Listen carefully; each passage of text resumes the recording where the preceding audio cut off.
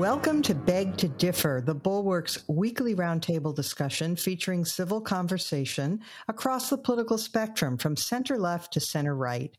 I'm Mona Charen, syndicated columnist and policy editor at The Bulwark, and I'm joined by our regulars, Bill Galston of the Brookings Institution and the Wall Street Journal, Damon Linker of The Week, and Linda Chavez of the Niskanen Center. Our special guest this week is Elliott Abrams, senior fellow at the Council on Foreign Relations and a veteran of the State Department under Presidents Reagan, George W. Bush, and Trump. Welcome, one and all. Our first topic that Elliott is joining us to discuss is what is happening in Cuba. Thousands upon thousands of people poured into the streets a couple of weeks ago, chanting freedom, freedom, we are not afraid. They have transformed the old Castroite slogan of Patria o Muerte and changed it to Patria y Vida, which is instead of fatherland or death, it's now fatherland and life. And one of the lines of the song that they have been singing is, "May no more blood flow for desiring to think differently." So the regime has responded with a crackdown, and of course, it has ignited debate in this country about our policies toward Cuba. So, Elliott, I want to start with you. What do you make of the argument that this is the result of the U.S. embargo, and that the obvious answer, as a full-page ad in the New York Times, signed by some of the usual suspects like Oliver Stone and Noam Chomsky and Jane Fonda, argued that that's the answer, is to end the embargo, and Cuba will, that it's cruel and so forth. How do you respond? One way of responding, Mona, is that is not apparently the view of the Cuban people.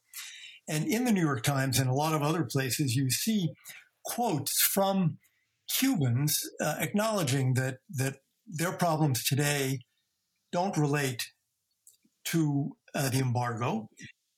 Repression has nothing to do with the embargo. So what I'm struck by, frankly, is first, this change may be a big deal.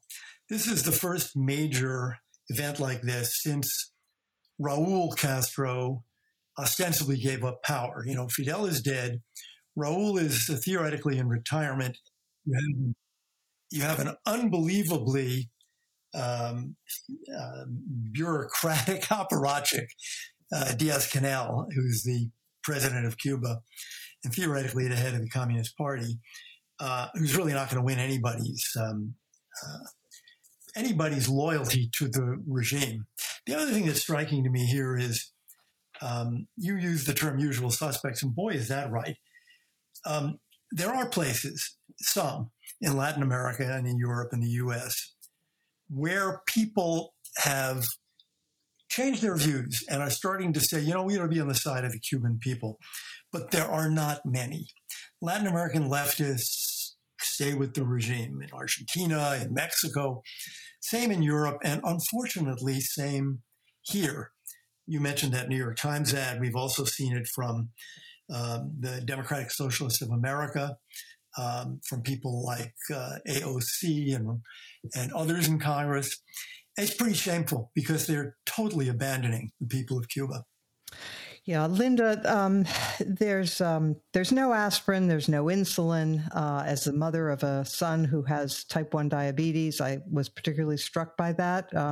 If type 1 diabetics cannot get insulin, they can die very easily. There are lines for everything. They have hours-long blackouts every day. But let me ask you this. Doesn't it make sense to end the embargo just so that they don't have a talking point of being able to say, oh, well, this is all the United States' fault? Well, look, I think that's a matter that can be debated, but I think Elliott is exactly right. These demonstrations have very little to do with the embargo. They are the result of people's frustration with the corruption, both normal, regular, everyday corruption, but also the political repression that occurs in Cuba. And, I think the Obama administration in trying to open up Cuba, and then, of course, Trump, pulled it back. And now I think, there are some who would like to see, going back to being more open for Cuba. But, as for some of us who are conservatives, there was always the sort of Milton Friedman-esque line on what comes first, political freedom or economic freedom. And it was Milton Friedman's theory that economic freedom almost always inevitably leads to political freedom. Well, we've seen in China that is certainly not the case. And so, improving life, I'm obviously would like to see life-saving medicines be able to get to the Cuban people, but there's no indication that it really is the American embargo that is depriving people. There's corruption, there's incompetence, and there is the desire of the regime, which may not be led by a Castro, but still is a communist regime, to use the levers of power to be able to keep the people under their thumb. And one of the ways of doing that is to make everyone in Cuba totally 100% dependent on the state. So I don't think that ending the embargo is the answer to what ails Cuba. Mm. Bill, I think probably everybody on this center left to center right podcast would agree that the Cuban regime is mostly to blame for Cuba's problems, if not entirely to blame. And certainly it's not just that they have shortages of everything, but it's a horribly repressive and cruel regime. But let me ask you the political question, because you could argue that this represents a real opportunity for the Biden administration politically, because let's face it, Florida is a really important swing state. Arguably, the votes of Hispanics who came from Venezuela and Cuba and various places around the world that have been oppressed by communist regimes were decisive in 2020 in moving so many Hispanics into the Republican column. Isn't this an opportunity for the Biden administration to show its bona fides on being, pro-freedom and pro the Cuban people, not the regime? I couldn't agree more, Mona.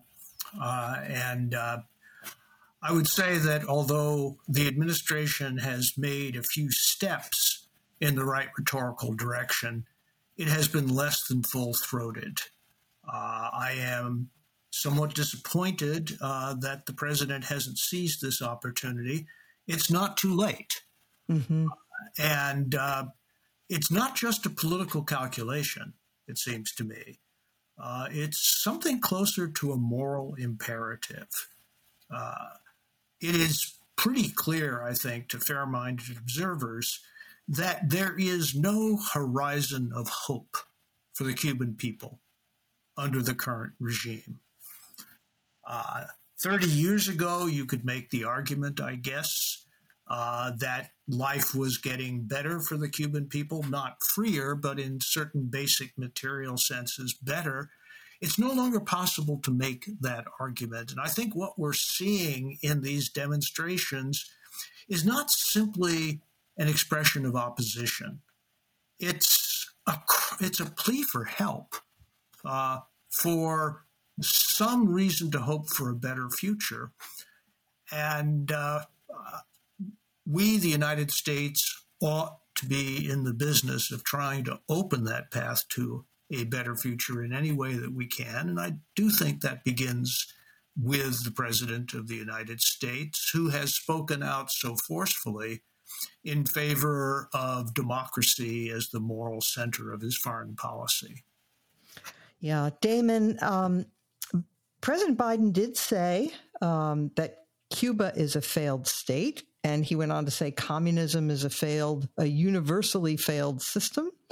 So that was pretty good. But somebody, a Democrat from the state of Florida, a Democrat from Miami, said this was insufficient. She said, this is a Mr. Gorbachev tear down this wall opportunity. Do you agree? I tend to be a little bit more muted about it. I mean, I think personally, yes, it is a moral imperative to speak out in favor of the freedom of the Cuban people.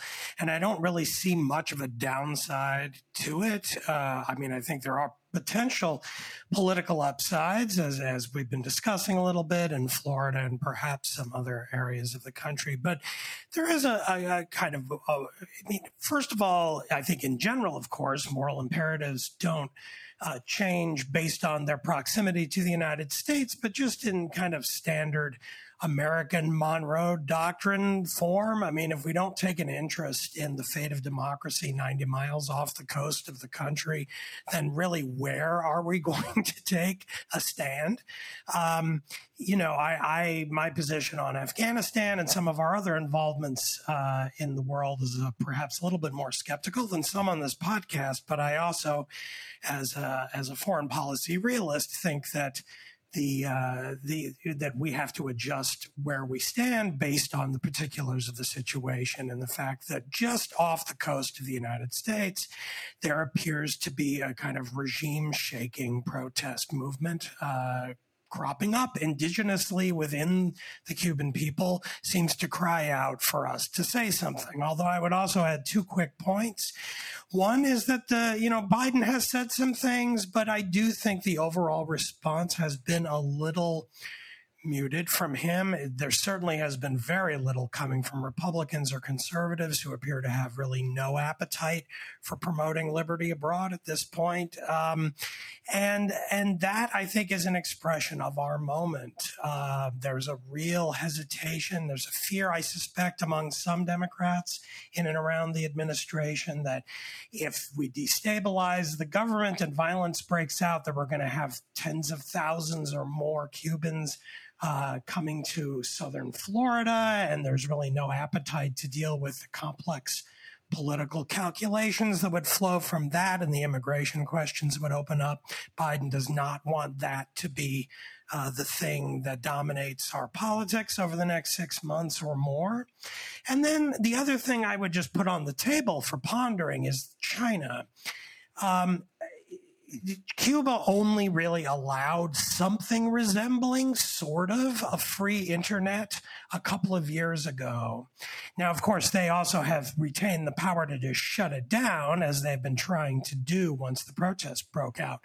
But the lesson for China and other would-be dictatorships around the world is pure verification of their instinct that you must never allow the internet, because once you do, it can at any moment become a destabilizing force. It can become the great disruptor, as we all know it to be, in good and bad ways here. And so I really am somewhat concerned that China and other countries are going to look at this and say, see, that is why we must never allow the people to have this unbelievably powerful medium of dissent and organization to be permitted in our country. We will have digital technology, but we will control it entirely from the top down. So those are two thoughts I have related to the situation. That's interesting. If I could jump in, Mona. I have a different concern about China, which is that if this regime stays in power, we may well see it turn to China, which has been quite active in Latin America in the last decade, to look for more support from China, which I would certainly not like to see. And I would not like to see any kind of military or security relationship develop between communist Cuba and communist China. When it comes to what Republicans are saying, Damon, there's two conservative Republican senators from Florida, and they've been as vocal as can be. You can obviously say, well, it's just politics. I think in the case of Rubio, it's more than politics, because that's his family background. Just one word on the so-called embargo. We all use the word. I use the word. It isn't actually an embargo. It's just saying Americans can't trade with Cuba. Cuba can trade freely with about 195 countries, and which I think means that any shortages or problems they have economically are the result of internal economic problems. If they can't find insulin, there's scores of countries that could supply insulin. The United States embargo also always accepts medical goods. And food. One of the biggest suppliers of food to Cuba now, today, is the United States. Hundreds of millions of dollars worth of food. So I think it's a mistake to think that our prohibition on commercial trade with Cuba, accepting food and medicine, really is in any way responsible for the protests. They're protests for prosperity, but they're really protests for freedom. Yeah. Elliot, we've seen, though, that even mass protests in repressive countries can be put down. We've seen them in Iran. We've seen them in Egypt. We've seen them, throughout the whole Arab Spring. The fact that the people are desperate and dissatisfied doesn't always lead to the collapse of regimes or to anything better. And so I'm just wondering where you think things are right now. 2 weeks post these protests, there are hundreds and hundreds of people who have been disappeared. Their families don't know where they are. They're being detained. There's a pall of fear that seems to have descended where once they were saying we are unafraid. I'm not sure that's the case now. What's your sense? Well, I think that's right, that repressive regimes have terrific staying power.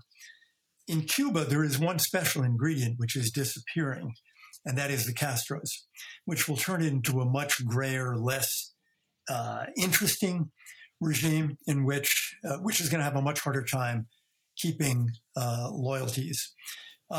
So I think there's reason to believe that change may be coming to Cuba. But there's a second ingredient, which is what's coming from outside.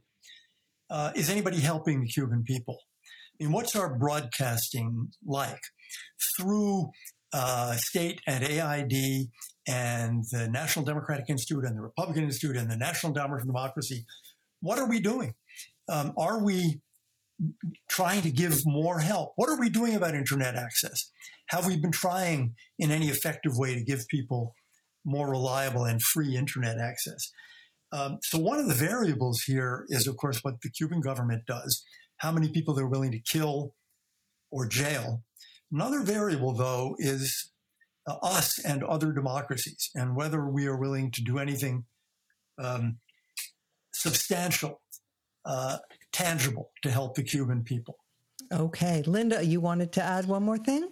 Yeah, I did want to add one more thing. And I think one of the things that may be putting off the Biden administration being more aggressive on this is the fear of a Mario Boatlift type event. And clearly the Cuban administration has, in fact, hinted that the United States might not want to see the influx of tens of thousands of Cubans onto our shores. And of course, we saw that happen in 1980. It, played a very important role in our politics. And we are now seeing, as you know, I follow immigration very closely, and we are now seeing Cubans crossing in or trying to cross in, not successfully usually, at our southern border.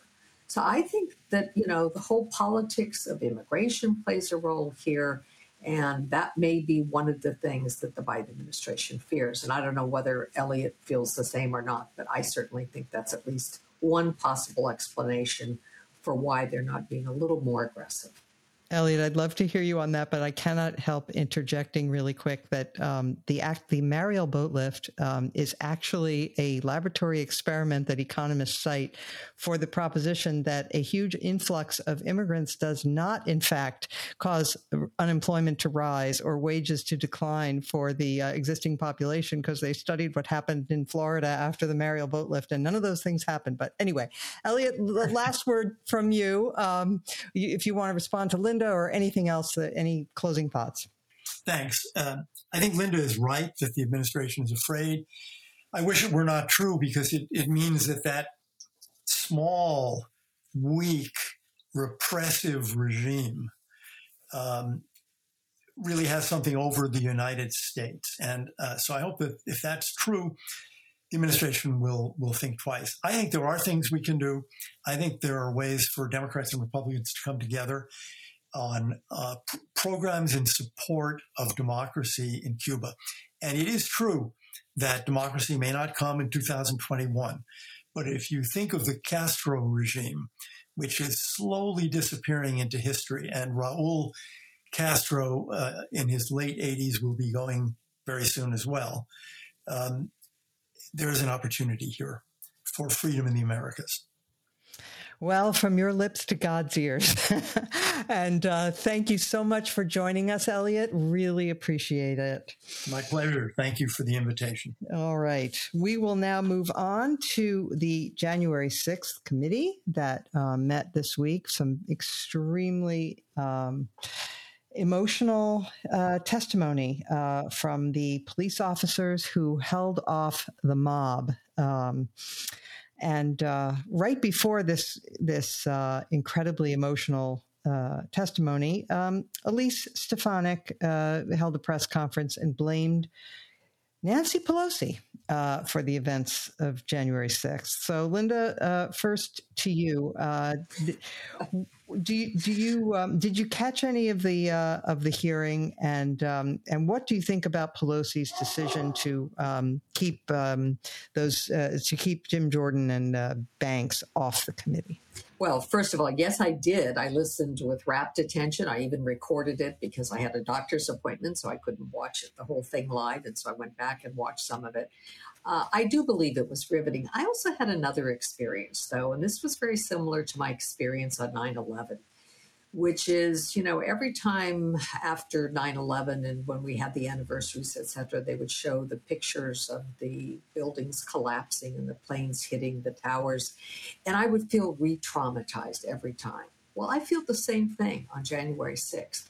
For those of us who live in Washington, who spent our life in politics, and I think especially for some of us who are conservatives and therefore, feel this total jarring disconnect between the kind of people that we used to hang around with and support and their reaction to this, there is a real serious trauma involved in that day. And so, as I watched these four men tell their stories and watch the clips again, I felt this horrible punch to the gut. I just felt like, this cannot stand. I think Nancy Pelosi was absolutely right to reject Jordan and Banks. I do think that having both Adam Kinzinger and Liz Cheney on board does help preserve the notion that this is not simply a partisan effort. And this whole, tirade of the Republicans that somehow Nancy Pelosi is to blame. First of all, it's based on a lie. Nancy Pelosi does not have control over the Capitol Police. And in fact, the direct supervisors in both the House and the Senate on that day were appointed by Republican leaders. And so, if there's partisan blame to go around, it goes to the people who picked them if they've failed in their job. I do think that there was not enough done and that the Capitol was not prepared. I've talked about this elsewhere. I have extended family members who serve in the Capitol Hill Police Force. And I think, they have said they didn't expect anything like what happened to take place. And so I think there is room to take a look at why the Capitol was so underprepared. And when you think about this domestic attack, obviously it could have been a foreign attack. If the Capitol is that vulnerable, that's a problem. But the main problem is that you had the President of the United States basically riling up a mob, telling them that the election was stolen, that he was the rightful president. And look, if you really believe that in your heart of hearts, if you believed, oh my goodness, there was this dramatic changing of votes and the election is being stolen, I could see that you would, feel tempted to go up there and march. And obviously, mobs have a psychology of their own. And once the mob begins to act, and I do think that there were those who were not just acting spontaneously. I think there were groups like the Proud Boys, like the Three Percenters and others, who went to the Capitol to do violent physical damage to the building and to threaten the legislators. But this needs to be looked at. It's not just because anything's going to. You're not going to change that quarter of the American population that holds firm to the belief the election was stolen. But this is for history. This is for getting at the truth. And I think it's really important. And I thought Liz Cheney is my hero now. I thought the speech she gave was so eloquent, so on target. And let's not forget, lest anybody believe, Liz Cheney is no rhino. She is as conservative as you get on public policy. She doesn't agree with Nancy Pelosi on practically anything with respect to the kind of divisive public policy debates we normally have. But she was there to defend democracy. Yeah, but Linda, no one cares about whether you're truly a conservative or not in the Republican Party anymore. That's so 2010. What they care about now is whether you're faithful to the Orange God King, and if you are not, then you're a rhino. So Bill Galston, I completely agree with everything Linda said, and in particular the part about what a gut punch it is to relive those hours through the testimony of those police officers. You know, we've had 6 months of almost normalcy, to quote Harding, and it's felt pretty good. And it's been nice to not have to think about how much we felt like our democracy was teetering on that day. But to return to it, it hasn't lost any of its power to shock in my judgment. What was your reaction? Well, my reaction, to be honest, was a little bit more emotionally distanced than that. I experienced what happened on January 6th more as a tragedy than as a trauma. Maybe I'm insufficiently open emotionally to the possibility of trauma. And so I didn't feel re-traumatized by the proceedings. I was enormously saddened by them, however, because it induced a different set of reflections, namely that all of this could have been avoided if Kevin McCarthy and Mitch McConnell had simply agreed to a nonpartisan 9/11 style commission, which was the opening bid, and it was the right way to do this. I mean, once they rejected that and left it up to the Speaker of the House to proceed, it was inevitable, I'm afraid, that the inquiry would be put through a partisan grid, even if there was a maximum effort on the part of the Speaker of the House, Nancy Pelosi, to keep it as nonpartisan or bipartisan as possible.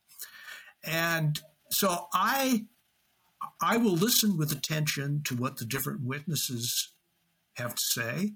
I am glad that the historical record is being clarified and expanded, but we have blown an opportunity. And by we, I don't mean both parties. I mean one party in particular has blown an opportunity to use this extraordinary event as a way of distinguishing between conservatism and extremism. And here we are. I have no confidence and no expectation that the people who need to hear this testimony are going to pay any attention to it whatsoever. Yeah, Damon, Bill's point leads me to my next one, which is that next to what happened on January 6th, possibly almost as distressing, is the right-wing reaction. You had a series of hosts on Fox News mocking the police officers' suffering, saying that they were going for Emmys or a performance that they were performing, and you know, the capacity on the right to believe simultaneously all kinds of self-contradictory things about that day. It was actually Antifa to, well, it was just tourists who were a loving crowd. Or 3, it was the FBI and the deep state. Or 4, it was heroic patriots and Ashley Babbitt was a martyr. The fact that all of those things are out there circulating in right-wing circles suggests that they have absolutely no attachment to logic or reason or internal consistency. It's like anything at all will do. It's all about just owning the libs or just expressing your hostility to the other side. Well, Mona, you have succeeded in answering your own question with what I was exactly going to say. I was going to bring up all of that stuff, especially sorry. No, that's okay. It's a great lead in. I can now go a step beyond that. Yes, we are what we are seeing, and in this I say in the most delicate, beg to differ style. I love you, Linda, but the fact is that conservatism, the word, does not mean what you say it means and what it meant for you through most of your adult life and career. It means something else. The very fact that Liz Cheney and Adam Kinzinger are involved in this investigation and in this committee is proof positive to most self-described conservatives in the Republican Party these days that they are now liberals. And that is what is determining whether you are a conservative or not, is whether you're willing to throw every bit of nonsense at the wall that Mona very nicely summarized. It was Antifa. It was Nancy Pelosi. It was the FBI with an inside job to make Trump look bad. It was who the heck knows. And you know what? This is straight what's called polluting the information space. It was perfected by authoritarian and totalitarian dictatorships. It's a way to just spew out so much BS into the world that the people you care about, and meaning the voters who matter to you, just throw up their arms and are like, we'll never know what really happened that day. And when that happens, you get to ride to power on a tidal wave of cynicism. And that is what the Republican Party and its most, conservative voters are now very eager to do. Now, I know there can be disputes. No, conservatism is an ideology and it has a content, and these people aren't defending it anymore. Therefore, they're not conservatives. But these terms change over time. And the dynamic that we find ourselves in right now, as I think we all at some level recognize, is that where you are politically is determined by how you situate yourself in relation to the ongoing positioning of everybody else in the kind of constellation of our politics. And for most Republicans, what counts now is, are you standing with me, with Donald Trump, and our party winning back power in 2022 and 2024 and beyond, or are you with them, the people who want to win instead? And whether you're on one side or the other of that is all that matters. What happened on January 6th doesn't matter. None of it matters other than power. And it is very distressing that it has come to this. But frankly, I look at the events in Washington, and it reads to me like a kind of drama put on for Democrats about how awful Republicans are and how awful Trump is. And you know what? I'm in that group. So yeah, I watch and I just shake my head and I'm disgusted. But as you were saying, or I forget who exactly said, if it was you or Bill or Linda, but we recognize that the very people who most need to see this and hear it are those who will never listen to it. Just as we will discuss, I believe, in our next segment, the people who need to be wearing masks are the people who will refuse the vaccine and will never wear a mask. So who is being told to wear masks? The people who already got vaccinated who don't need the masks. So we're in this weird upside down reversal politics that drives all of us nuts, but it's the way it works in a situation of such intense partisanship and polarization. Right. Bill Galston, you wanted back in? Yeah, I do think that a little bit of conceptual hygiene is in order here. In the same way that it's important for analysts of the Democratic Party to be able to distinguish between liberalism and progressivism, it's important for analysts of the Republican Party to be able to distinguish between conservatism and populism. And I think it would be more accurate to say not that conservatism has changed its meaning, but that the Republican Party, or at least the major element of it, has ceased to be conservative in any recognizable, cognizable sense of that term. It has become a populist party which has very little to do with conservatism in any of the meanings that have been attached to it throughout American history, or English history for that matter. Okay, I'll grant that. We can meet in common ground on that. Yes, absolutely. And it has become a radical party. And that is the opposite of conservatism. Burkean conservatism stresses consensus and evolution over time and small steps. And that's the opposite of the mood of the Republican Party right now. I would just want to add that to all of this that this tendency on the right, I think, was captured perfectly by a line from Bret Stephens earlier this week, where he called it the pornification of American politics, where it now amounts to a kind of self-pleasuring impulse, far less than anything about reason or compromise or anything else. And how appropriate that it is Donald Trump who has led to that pornification. Yes.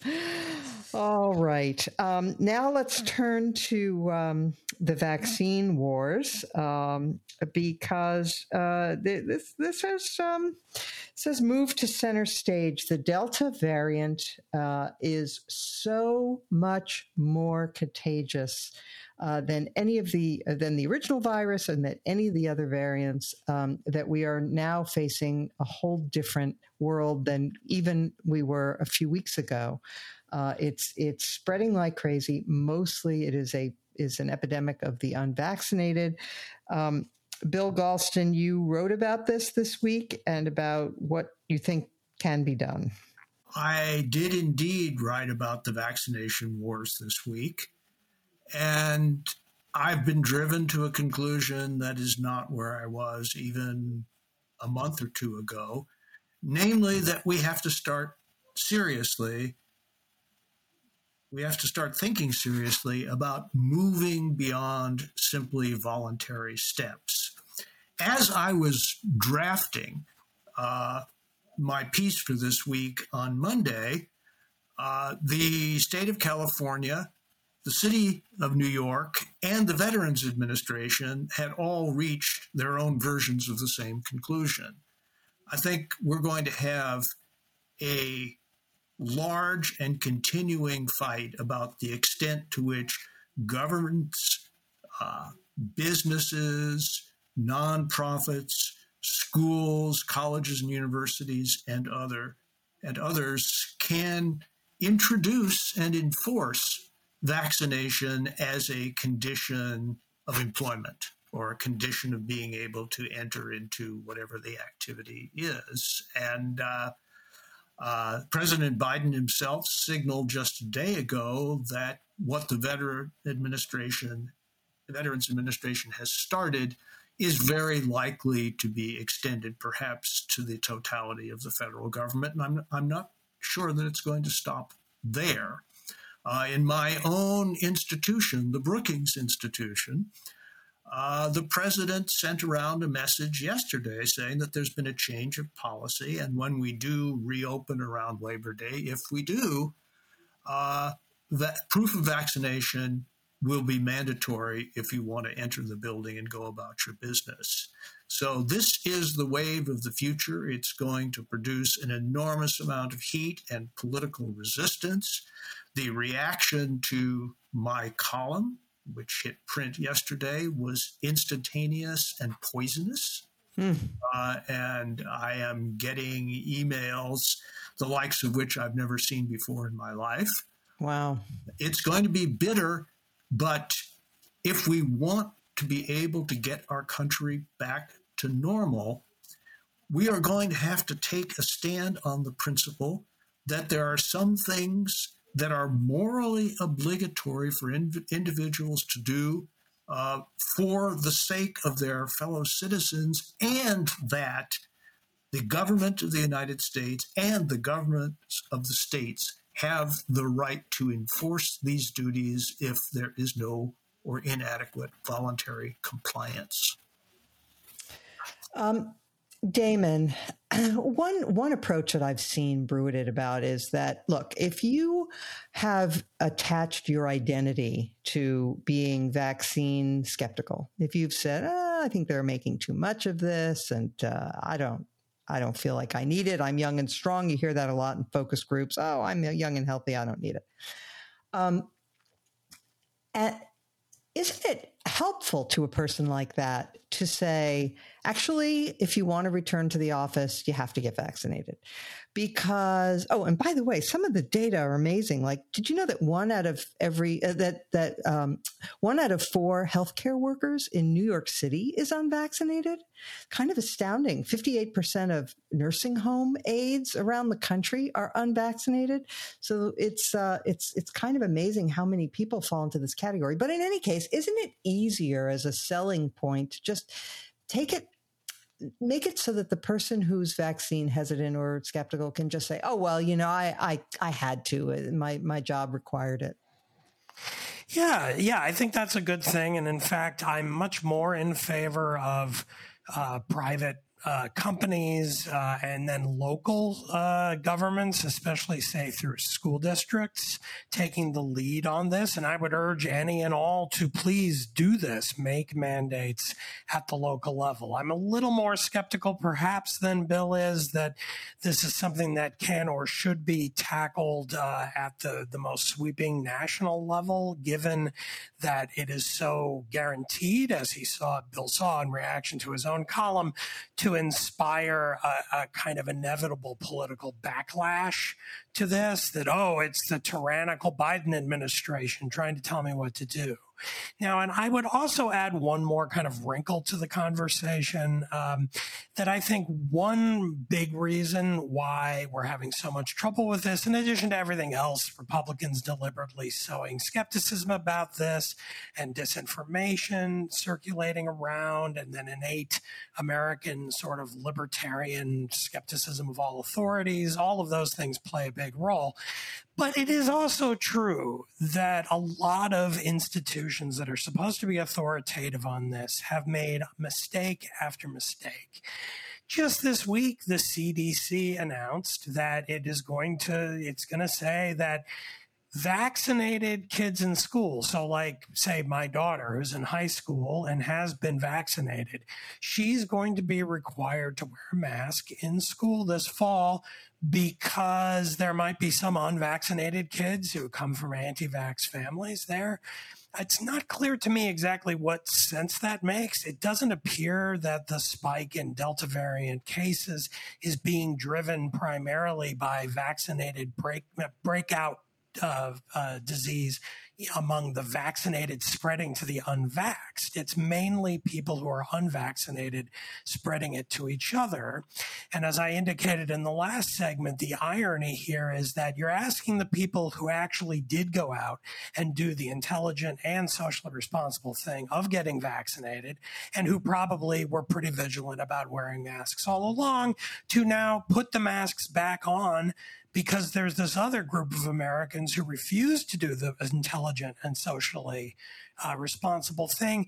And then those people, the irresponsible ones, can simply point to things like the CDC insisting on this very rule, as this is not this is not a group of people we should be paying too much attention to because they keep getting these things wrong. Just today, Thursday, the Washington, D.C.'s local government announced that it's going to start mandating mask wearing in restaurants again and even outside, which has never made any sense to have to wear masks outdoors. So we see this over and over again where government authorities sort of put their foot in it, or they they slip on a banana peel or put their foot in their mouth, whatever metaphor you want to use, which then just gives fodder to the skeptics to say, aha, see, you don't know what you're talking about. I'll decide for myself what's best. So in general, I don't find much of this other than the Biden administration's ability to distribute vaccines. Once the administration came in, within 2 months, they became available for pretty much anyone who wanted it. Well done. They did a great job there. Other than that, the last point, why is it that the CDC isn't going to officially approve these vaccines for normal use until the end of this year?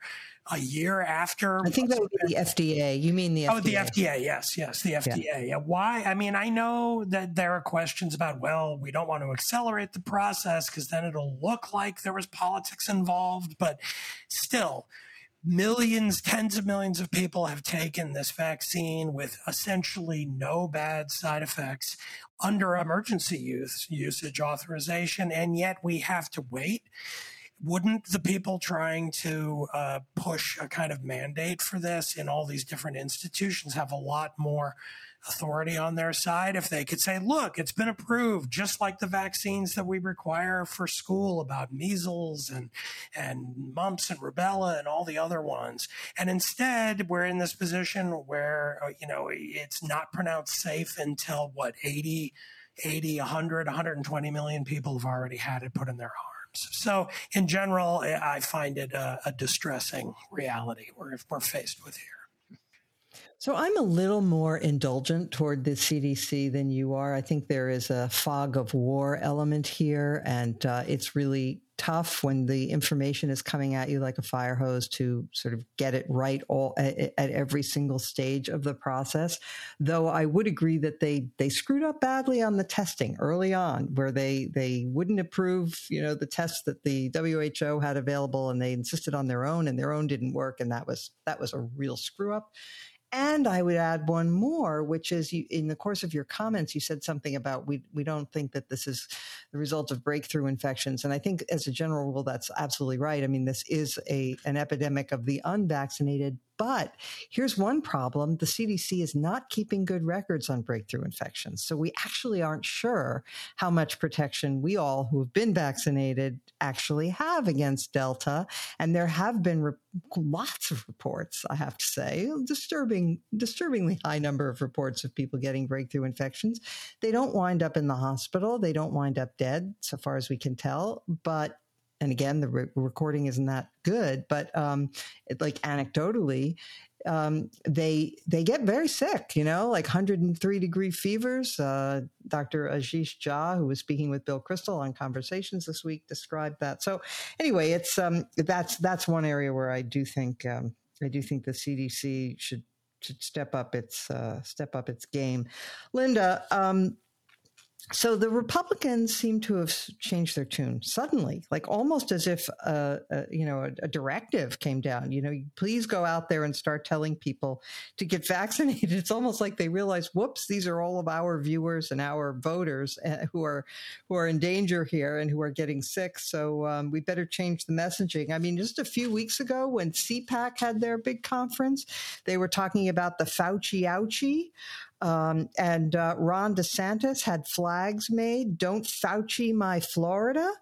Now he has changed his tune. And so, you even have Sean Hannity coming out and saying people should get vaccinated.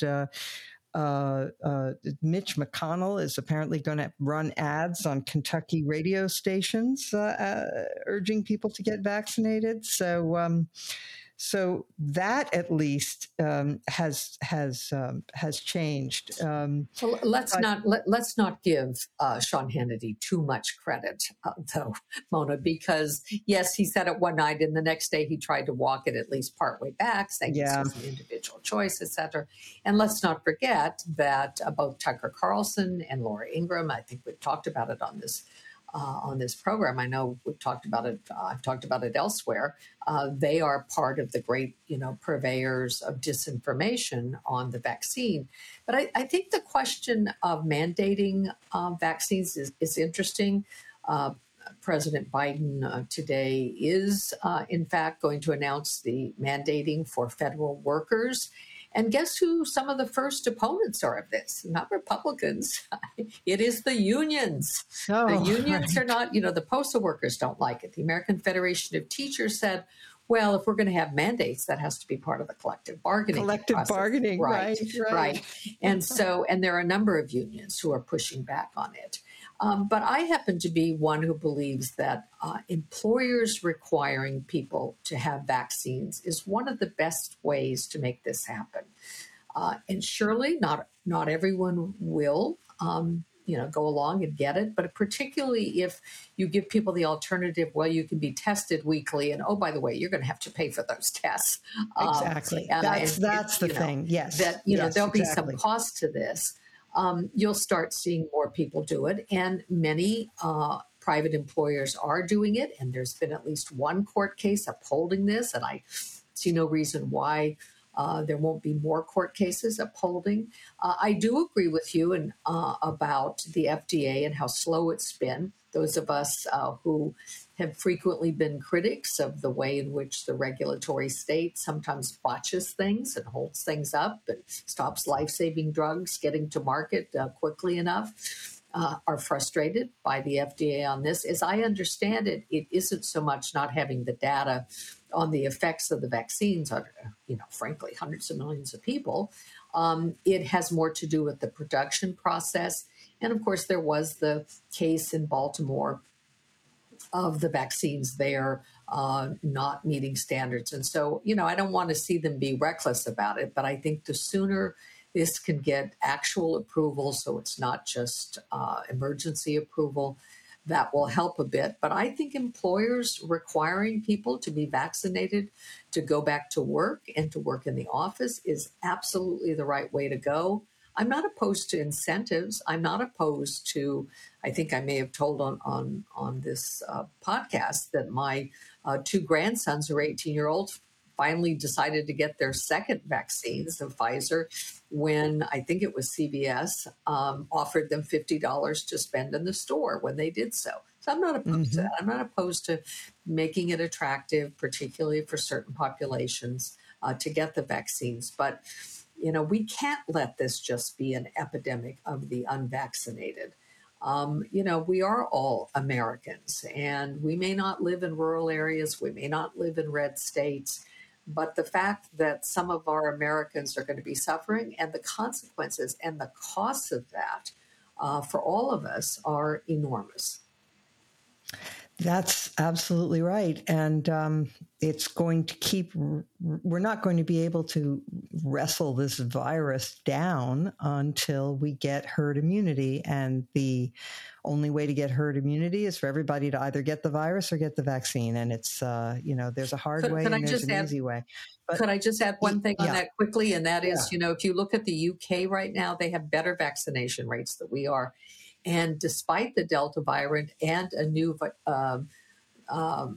variant that is coming in from India, they are doing better. They are actually seeing caseloads drop in Great Britain, and it may be because they may be closer to reaching herd immunity than we are right now. I know. I looked at those stories, Linda, and I just shook my head. I was like, I must be missing something, because they talk about how they have, something like 70% or more of the population has been immunized, but they're saying experts are puzzling over why the Delta variant is not a problem there. And I'm thinking, what am I missing here? I don't know, but okay.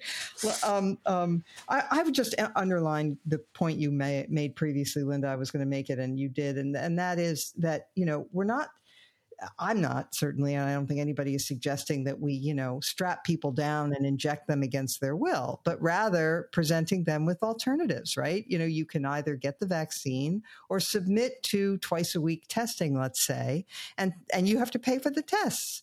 You can get a free vaccine or you have to pay for the tests, and you can choose, right? And anyway, so all right, let us move on to the infrastructure bill, which seems to be moving forward. The Senate voted by 67 to 32 to move forward with this, although it has not been written, which is weird. I guess they have an outline, though. They want to spend. So initially, I think Biden had proposed something like $2 trillion or $3 trillion. God only knows. I mean, the way people throw around these numbers, Damon, you referred to this a few weeks ago. My God.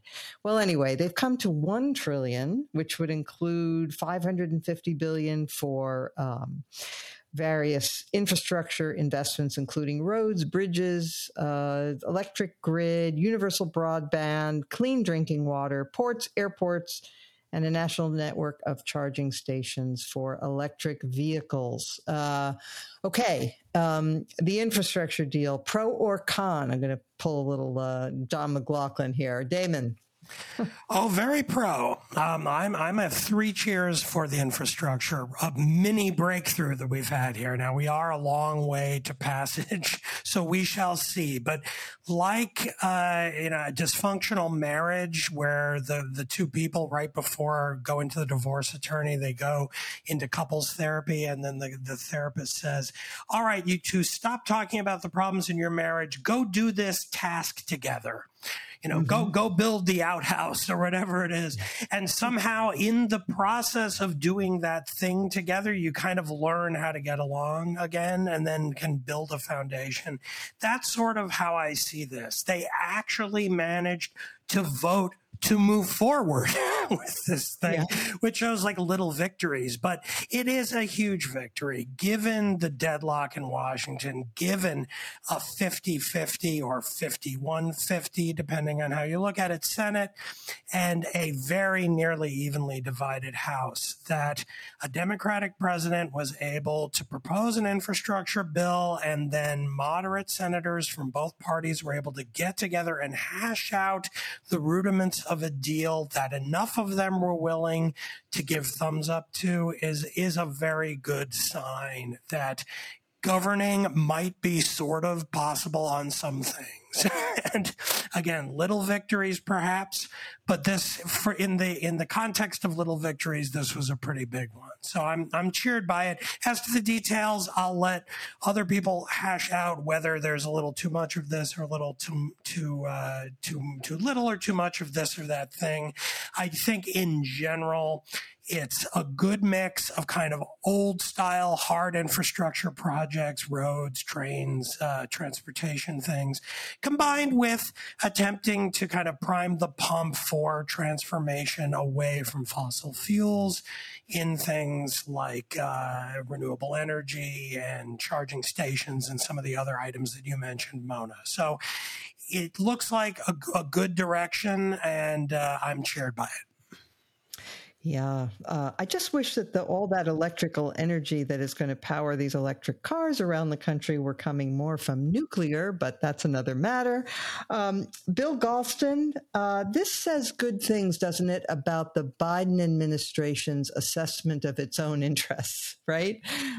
I mean, they negotiated and they came to an agreement. They made that decision that this was good for them, right?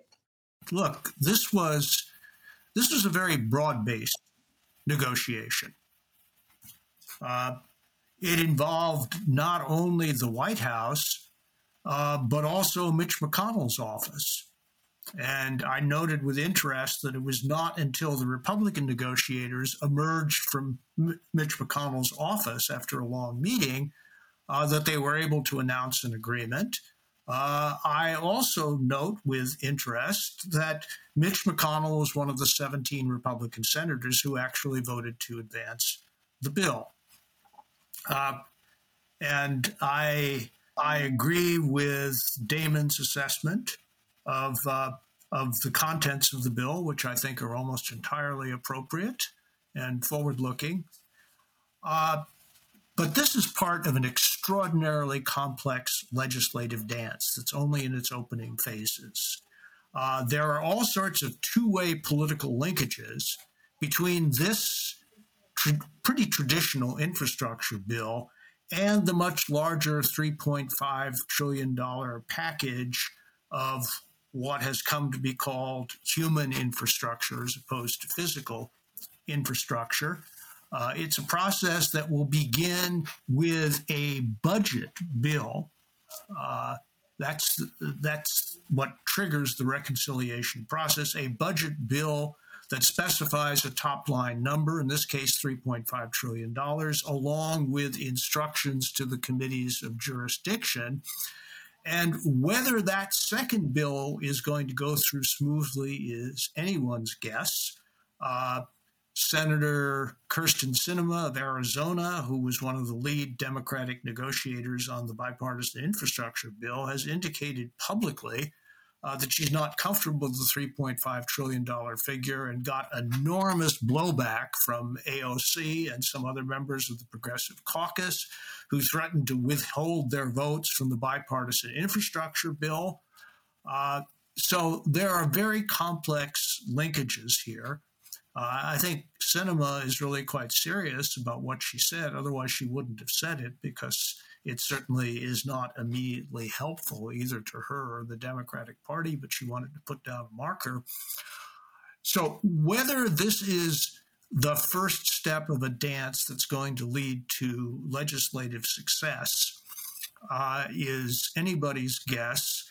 I am reasonably confident, however, that either two bills will pass in the end or no bills will pass in the end. And whether it's possible for two bills to pass is, I think, still very uncertain.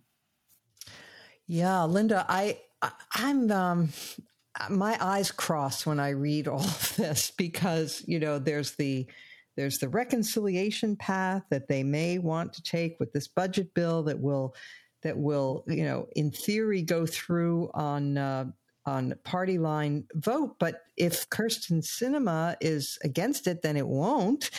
And also Nancy Pelosi is saying that she'll only bring up the traditional infrastructure bill that we've been talking about if the other one is also approved. So the whole thing is really murky, isn't it?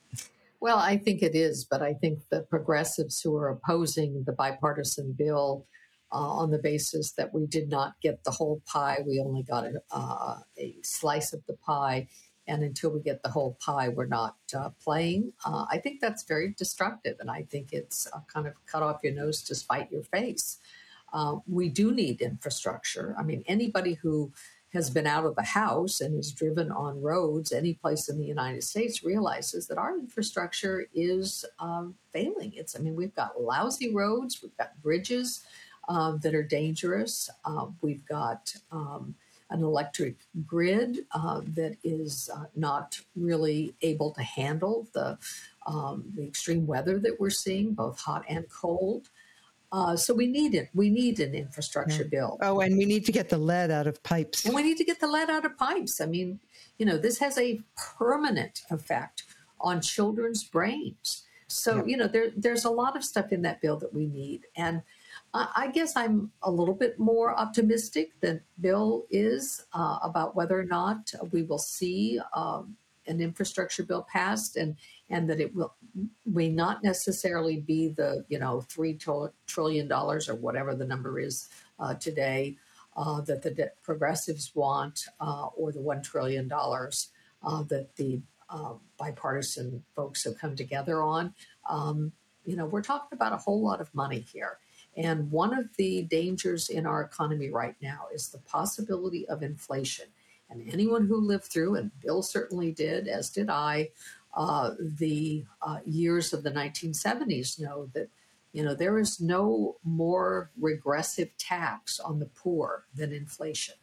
And if we start pouring too much money and superheat the economy, and we end up with inflation as a result of it, that's not going to help anybody.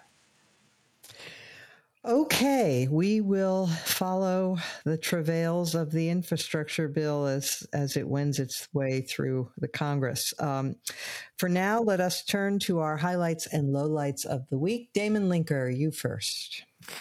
Well, this week I'm going to highlight a good book about a bad subject. This is a brand new book. I think it's actually just out right around now. I've had a copy a couple of weeks ahead of schedule.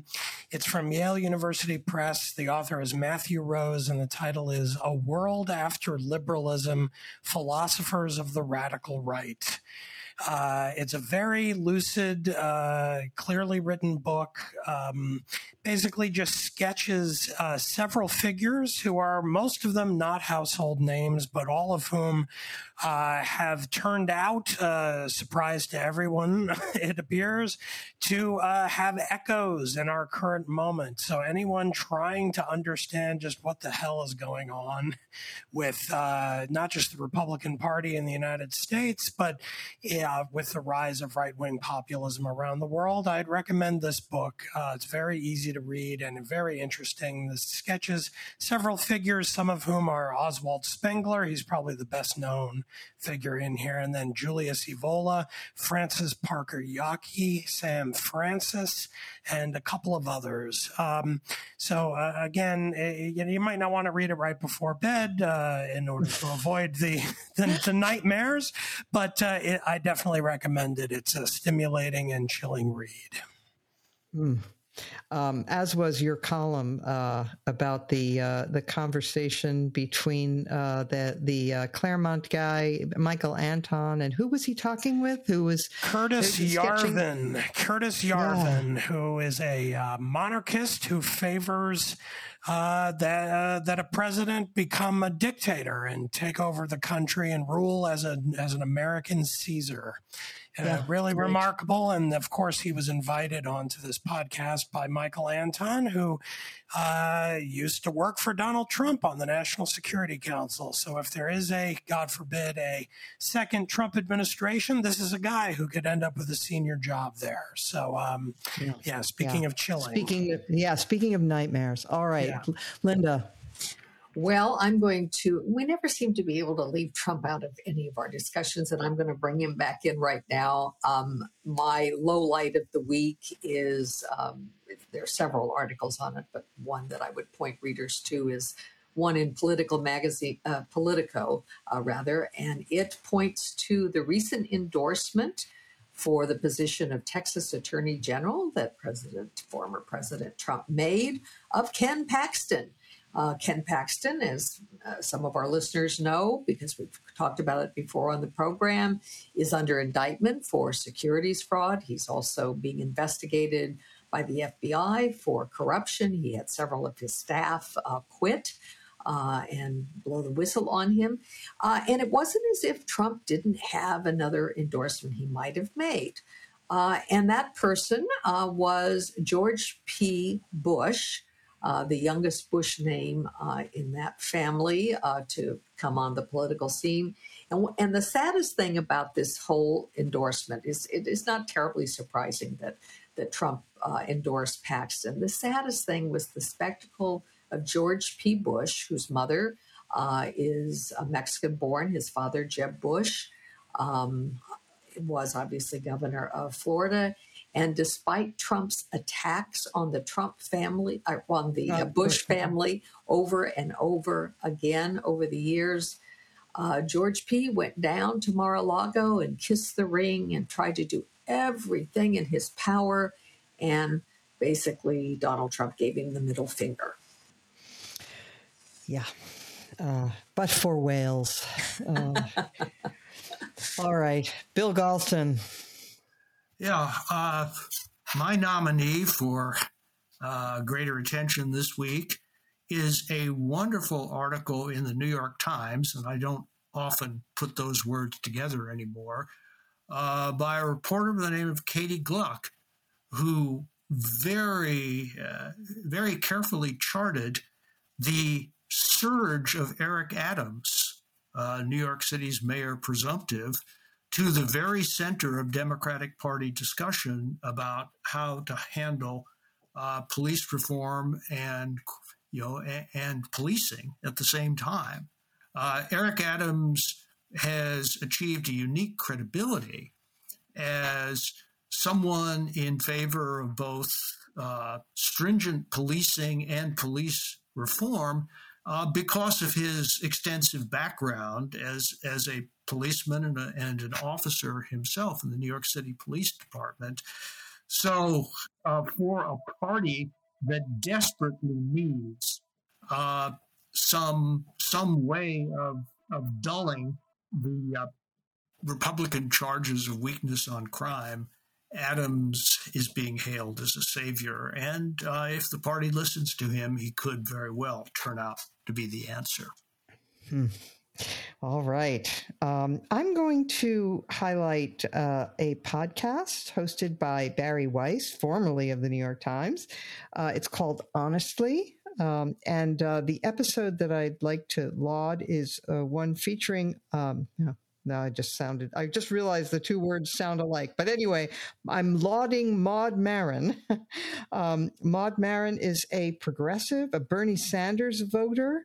She was a public defender who worked for legal aid for many years, and she has been dragged and canceled because she dared to object to the anti-racist training that was being required in the public schools in New York, including defining qualities such as worship of the written word, individualism, and objectivity as examples of white supremacy culture. She has really had a very tough time of it since coming out against those things. She's been called a racist, a white supremacist herself. And it's a very moving and informative episode of Honestly. So I recommend it. All right.